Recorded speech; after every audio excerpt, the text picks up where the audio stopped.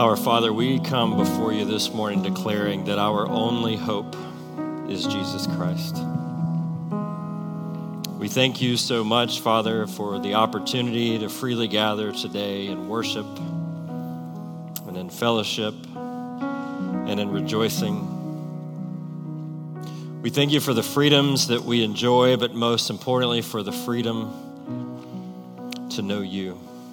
We thank you that we in Christ have been freed from the penalty of sin. We thank you that in Christ we have been freed from the power of sin. And we thank you that there is coming a day that in Christ we will be freed from even the very presence of sin. As we enter into this time of worship through your word today, Father, would you, Holy Spirit, move in this place? Would you do the work of illumination for your word into our hearts and minds to show us how to know you all the more today? Would you draw our hearts to your heart in truth? Be with our time together today, God. May our time in the word edify us as it glorifies you. We pray all this in the name of the Father and of the Son and of the Holy Spirit. And all of God's people said, amen. You may be seated. Thank you so much for joining us today. If you are a guest with us, my name is Dave Eatman. I serve here on our pastoral staff as pastor of teaching, spiritual formation. Always an honor and a joy to be able to lead us in our time together in the Word. Some of you might know that in addition to serving here at Cross, I also serve in the Navy Reserve as a chaplain. And earlier this year, I was in our basic leadership course. And every day we would begin that time by standing up and going to attention and reciting together the Sailor's Creed. And there's a line in the Sailor's Creed that really just sticks with me and it resonated with me. And it goes like this: I represent the fighting spirit of the Navy and those who have gone before me to defend freedom and democracy around the world. This is Memorial Day weekend here in the U.S. where we take time to pause and remember the lives of sacrifice lived on behalf of our nation and for our freedoms. It's a time in the life of our church where we remember the lives of those who have gone before us in the faith, who have looked towards faith in a Messiah, as we prepare as a church to move from one season of being mobile into a new season of having our first permanent home. And ultimately, it's a time where we can pause to reflect on the one, Jesus, who lived the ultimate life of sacrifice for our ultimate eternal freedom. And so it was with those thoughts in mind as I tried to discern which direction the Lord would have us to go today, that my mind went to Hebrews chapter 12, verses 1 and 2, possibly a familiar passage for some of you, as we reflect on the faith of those who have preceded us, and especially upon the finished work of the one who has provided for us and for our eternity. We here at Cross tend to walk through books of the Bible expositorily, meaning we go through verse by verse, line by line, and in doing so, that helps us stay within the context of whatever text and whatever scripture we're preaching from. And so on a day like today, when we're just going to dive right into a book that we've not been walking through, it'd be helpful if we take a moment before we jump in just to set a little context for the letter and for the letter of Hebrews. Hebrews is an interesting book among the two New Testament writings, in part because there's no known author. There's obviously an author for it, but we don't know who that is. The Gospels, we know who each of those with some level of certainty were attributed to and written by. Most of the letters throughout the New Testament we know were written by Paul or by James or by Peter or by John. Hebrews is interesting in the fact that we're not really sure who wrote it. There's been no less than probably 10 or 12 people that have been put forward over time as the authors, such as Paul and Luke and Barnabas and Clement. Apollos was also one of the ones, if you remember Apollos from Corinthians. I actually tend to think it's possible it could be him, but again, that's conjecture. We don't truly know. We can, though, learn a few facts about the author. We see, as we survey Hebrews, that we presume the author was probably male. Anytime the personal pronoun in the Greek is used throughout the letter, it's a male personal pronoun, and so it seems that the author was male. It seems the author was Jewish. He begins the letter saying, "Our fathers, talking about the fathers of the nation of Israel. He has an in-depth knowledge of Jewish ritual practices. He knew those he was writing to. We see familiar language as he's beginning to close out the letter in chapter 13. He knew those that he was writing to, knew his recipients. He was also a friend of Timothy. So he was a contemporary, a friend of Timothy in the early church. And we also see, interestingly, it does not appear he was an eyewitness of Jesus. In chapter 2, there's a reference to those things that were handed down to us, passed down to us by the apostles. So it seems that it was not one of the apostles that actually wrote Hebrews. The audience of the letter is written to Hellenistic Jewish Christians. What that means is these were individuals who were Jewish by birth, by ethnicity, but they had not been raised, they did not live within the nation of Israel. They lived in the Greek-speaking world around, and so they would have been considered Hellenistic Jews, but they were also those who had come to faith in Christ. They had been redeemed. They had become followers of Christ. We see that, again, to the reference of their Jewish heritage throughout, where the author references our fathers. He calls them children of Abraham. We see his use of Jewish customs as a reference point. This is something the audience would have been very familiar with. And we see their Greek influence in the fact that as he quotes the Old Testament extensively, he's quoting from the Septuagint, the Greek translation of the Hebrew Old Testament. Finally, the date.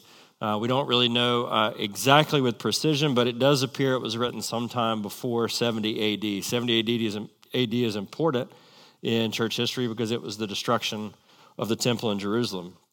And the multitude of references to the Jewish sacrificial system in the book of Hebrews refer to it in present tense as if they were still happening. And so apparently this letter was written sometime prior to 70 AD. The mention of Timothy brings it to Timothy's timeline sometime before 70 AD. And then much of the context, the general cultural context that this letter was written in seems to be extensive persecution, which would point to most likely the reign of Nero in the 50s and 60s. So as we look at the context of Hebrews today, the main thing we need to keep in mind, the main thing to carry with us as we go into it, is that generally the overall theme of this book could be summed up in one word, and that is better. That Jesus is better. The word better or more or greater is used more than 25 times throughout Hebrews. In chapters 1 and 2, we see how Jesus in his deity is better than any other heavenly being. In chapters 3 through 7, we see how Jesus in his humanity is better than any other earthly being, including the high priest, including Moses. We see in chapters 8 through 10 how Jesus' sacrifice is better than that of the old covenant, that of the sacrificial system and the priesthood. And as we approach our text today, about halfway into chapter 10, the author begins to call upon his readers to endure in a culture that's hostile to their faith. So with the context set and these things in mind, let's dive into our passage today in Hebrews chapter 12 and consider together how we are empowered to finish our race well when we look to Jesus, the founder and the finisher of our faith. So let's look again together at our text, Hebrews chapter 12, verses 1 and 2. The author writes, "Therefore, since we are surrounded by so great a cloud of witnesses, let us also lay aside every weight and sin which clings so closely, and let us run with endurance the race that is set before us, looking to Jesus, the founder and perfecter of our faith, who for the joy that was set before him endured the cross, despising the shame, and is seated at the right hand of God." Our text today begins with therefore, calling our attention back to what was preceding chapter 12, and first an exhortation to remember the faithful of the past. Chapter 11 is often cited as the Hebrews, this was giving me a fit in the first service. I'm trying to keep it from doing so in the second.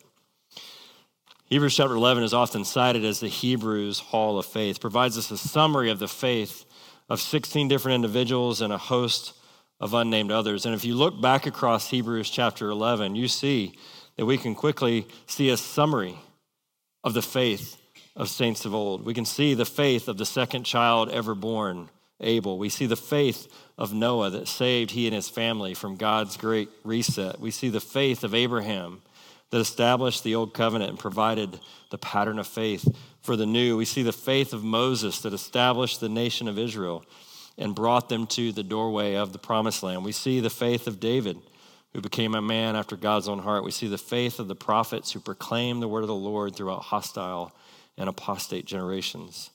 And in each case, we see how these individuals did some amazing things, and yet in each case, it is their faith in God that is credited for their actions. It is these saints who have gone before us that the writer of Hebrews calls a great cloud of witnesses to our own race. And what's awesome about this cloud of witnesses, it's not just talking about the giants of the faith from the Old Testament that are listed here. It's talking about also the giants of the faith in our own lives. Fathers, mothers, grandparents, pastors, friends, both those we read about in Scripture and those who have been so dear to us personally, whose lives have been rooted in faith in their Creator and in their Savior, make up what the author calls this great cloud of witnesses. And notice here, he writes, we are surrounded by them. And the analogy here that the writer's using is one from athletics. It's that of a race. And in the Greco-Roman world, a race would often take place inside of a stadium. And so the stadium would be packed with spectators all around watching the race unfold. And what are the spectators doing? They're cheering on their favorite athlete. The picture we get here is a witness of the faithful who have gone before us. Those whose faith allowed them to do some pretty incredible things, as well as a million ordinary things, whose trust was rooted in eternity with their Heavenly Father, whose faith was grounded in the coming Messiah, and in our day, whose faith is grounded in the finished work of Christ. The witness of their faith surrounds us, is cheering us on in solidarity in our own race and towards our own finish line. What the author is getting to is there's a unity that comes from being reminded of those who over 2,000 years since Jesus walked this earth, preceding that, all of those who looked forward to the day of Christ.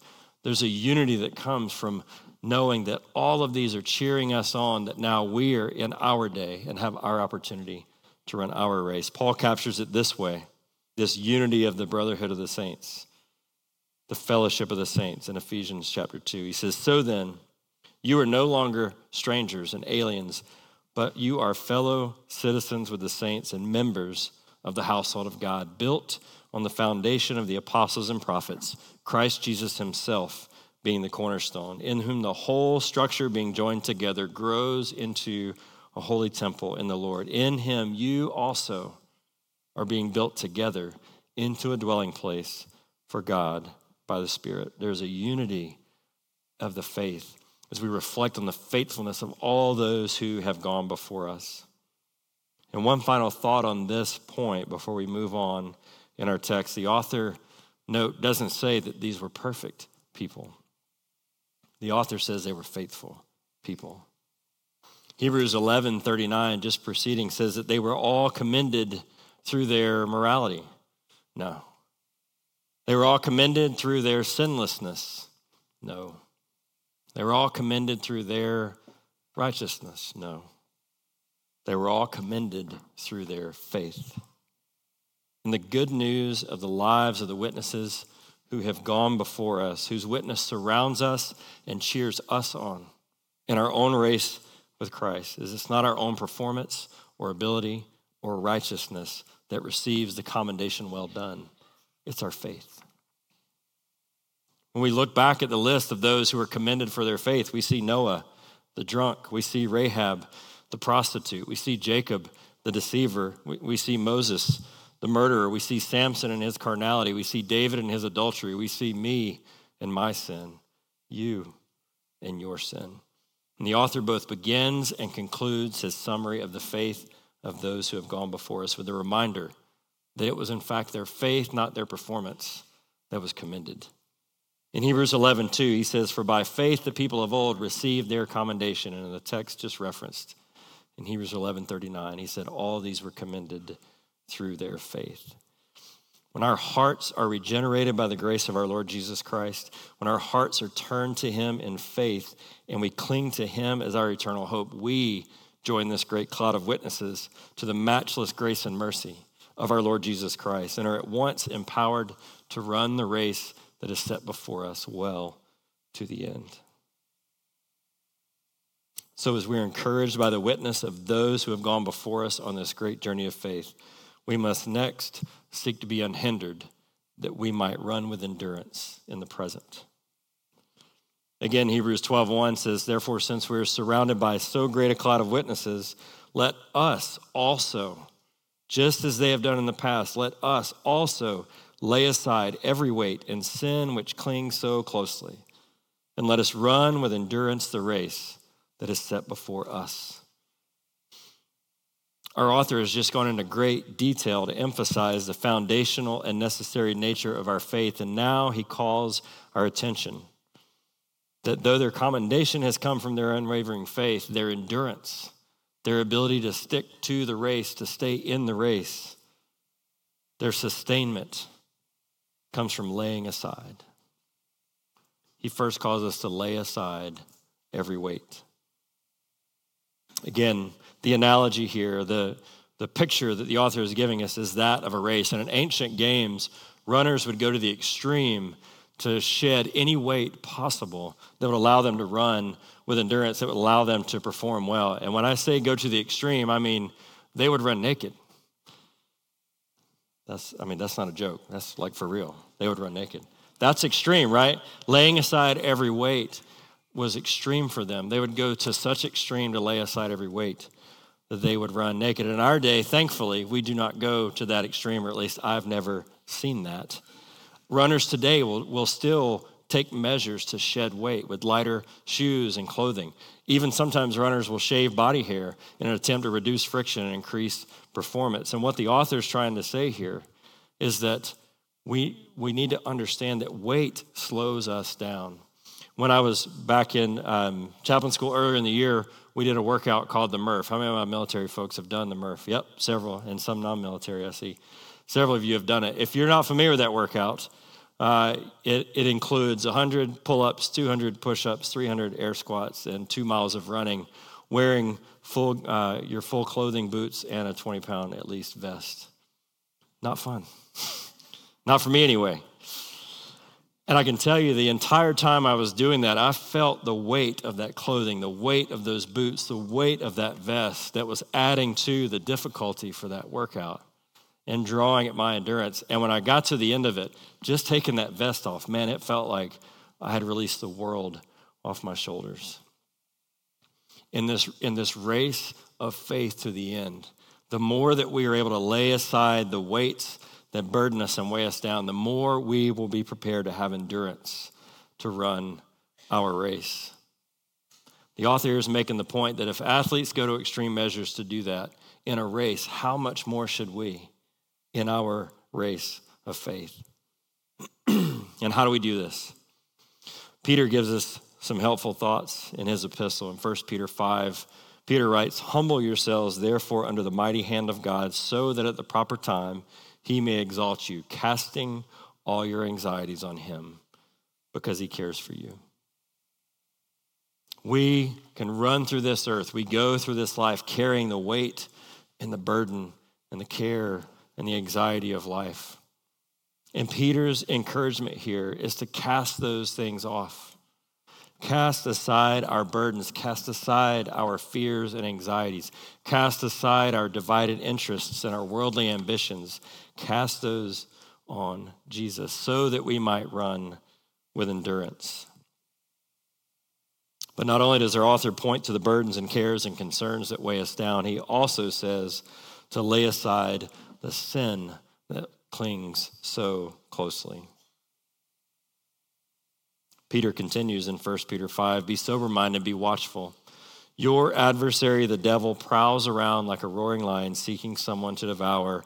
Resist him, firm in your faith, knowing that the same kinds of suffering are being experienced by your brotherhood throughout the world. And after you have suffered a little while, the God of all grace, who has called you to his eternal glory, will himself restore, confirm, strengthen, and establish you. We've already unpacked the beautiful truth of the good news that it's our faith alone that commends us before the Father, but we must take note that sin itself will hinder our ability to run well and to run with endurance. Notice how the author of Hebrews captures this. He says, the sin that clings so closely. That could literally be translated the sin that so easily distracts us. Sin by its nature entices us. It distracts us. It draws us away from fellowship from our Lord. God would tell Cain that sin's desire is for him and it's crouching at the door. James writes that it's being lured and enticed by our own desires that gives birth to sin. And so the author has given us this picture of a runner who's being loaded down and trying to carry all of these heavy weights with him as he runs. And even as he does that, he's being pulled back and drawn back in the race and slowed down by the sins that are pulling at him. And he tells us to lay them aside. And how do we do this? How do we lay aside the weights? How do we lay aside the sin? We look to Jesus. 1 John 1:9 says, if we confess our sins, he is faithful. Jesus is faithful and just to forgive us our sins and to cleanse us from all unrighteousness. Sin in our lives draws us away from fellowship with our Heavenly Father and compels us to seek cheap substitutes for his matchless joy and blessings. And by laying aside the cares of this life, by laying aside the sins that so easily draw us out of fellowship with him, we are positioned to run our race well. He says, let us run with endurance the race that is set before us. This is not a sprint. This is a marathon. I've had the blessing, some would maybe not call it that, but I've had the blessing twice in my life to run a marathon. And I can promise you that requires, at least for me, endurance. And some of you might know Paul and Kathy Little. I ran it with Paul Little, and then some of you also might know Nick and Emily Suddeth. Nick was a chaplain here a few years ago. If you know Nick, he's a pretty compulsive individual, and he would laugh at me saying that because it's true. But he just came up to Paul and I one day and he said, hey, we're going to run the Marine Corps Marathon. And we're like, what are you talking about? But he signed us all up and we did. So as the months progressed, right, we began, running's kind of always been a part of my life off and on. So at the beginning, it wasn't that bad, 3 or 4 miles. I could keep up with that. It wasn't so bad. But as the miles began to increase, I realized, hey, these shoes are not working, right? They are pretty heavy. I need to get some lighter shoes that provide some good support. As I'm running through the heat of a Beaufort summer, these cotton clothes, I'm like, this isn't working. These things are getting soaked and they're weighing me down and they're chafing. I need to get some lighter clothes. As the miles got farther and farther, I realized, hey, I can't make the distance off of the food that I ate yesterday or even this morning. I need some ongoing nourishment and sustainment as I'm going to continue to run. And so we would measure out carefully just the right amount of liquid and carry just the right amount of solid things to take with us to try to make it to the end. Even during the race, we had my wife Laurie and our daughter Whitney positioned, I think, around mile 17 with resupply, so just could cut down on how much we needed to carry so that we could do the handoff and make it to the end. During the race, we were surrounded by people, spectators that we didn't even know. They were cheering us on to the finish line. And even during the race, we would from time to time come up on some who were maybe slowing down or struggling, and we would give them a word of encouragement. There were times that others would come along us that as we were struggling and give us a word of encouragement. This race, this life that we are on with Christ requires endurance if we are to finish well to the end. And the author of Hebrews is giving us the way to do this, how we can run with endurance to the end. One more thing I'd like us to note here before we move to our final point. He says, run the race that is set before us. This is an individual race. Though we are running it together, we each have our own race to run. Maybe your race is serving in full-time ministry with all of its joys and challenges. Maybe your race is raising children to love and serve the Lord in a culture that's hostile to their faith. Maybe your race is seeking to honor the Lord in your employment. with coworkers who may ridicule your lifestyle or not understand why you do what you do. Maybe it's standing boldly for the Lord among your fellow teenagers or peers who cast shade because of your identification with Christ. Maybe your race is trusting in the Lord through sickness or financial difficulty or other burdens, knowing that he will come through in his time and in his way. Maybe your race is being so easily distracted by sin for the 100th time and choosing once more to repent and trust in the limitless grace and mercy of Jesus. We all have our race to run. And there's only one way we are going to be able to run our race with endurance, and that is ultimately to look to Jesus. Jesus will say in Matthew chapter 11, "Come to me. Come to me, all who labor and are heavy laden, and I will give you rest. Take my yoke upon you and learn from me, for I am gentle and lowly in heart, and you will find rest for your souls. For my yoke is easy and my burden is light." If we are following Christ, we each have our individual race to run, and we can be encouraged by the faithfulness of those who have gone before us. We can ensure we are building endurance through living unhindered and unburdened lives for the glory of God, but ultimately we will only find endurance, we will only find success to remain faithful and endure to the end when we look to Jesus. And so we see Hebrews 12, chapter 12, verse 2. Looking to Jesus, the founder and perfecter of our faith, who for the joy that was set before him endured the cross, despising the shame, and is seated at the right hand of the throne of God. We remember the faithful of our past. We seek to run with endurance in the present, but ultimately, it is only by looking to Jesus that we can rejoice in the assurance of our future. Looking to Jesus. The weight of the text here, some translations even capture this way, to fix our eyes upon Jesus, to tune out and tone out every other that may be trying to distract us and triangulate our entire focus on our Lord Jesus Christ. Looking to Jesus. The secret to running with endurance, the secret to finishing strong, the secret to hearing, "Well done, good and faithful servant," is looking to Jesus. We see here in the text that Jesus is the founder of our faith. He's the author. He created it. He's the originator. He is the Alpha. Colossians 1, Paul captures this. Paul writes, "He is the image of the invisible God, the firstborn of all creation. For by him all things were created in heaven and on earth, visible and invisible, whether thrones or dominions or rulers or authorities. All things were created through him and for him. And he, Jesus, is before all things, and in him all things hold together. And he is the head of the body, the church. He is the beginning, the firstborn from the dead, that in everything he might be preeminent.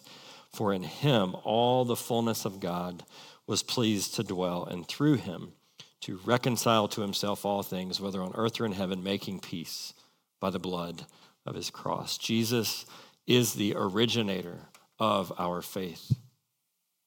But not only is Jesus the founder, he is also the finisher. He's the perfecter. He's the completer. He is the Omega. Peter captures it this way in 1 Peter 3, "For Christ also suffered once for sins, the righteous for the unrighteous, that he might bring us to God, being put to death in the flesh, but made alive in the spirit." Why?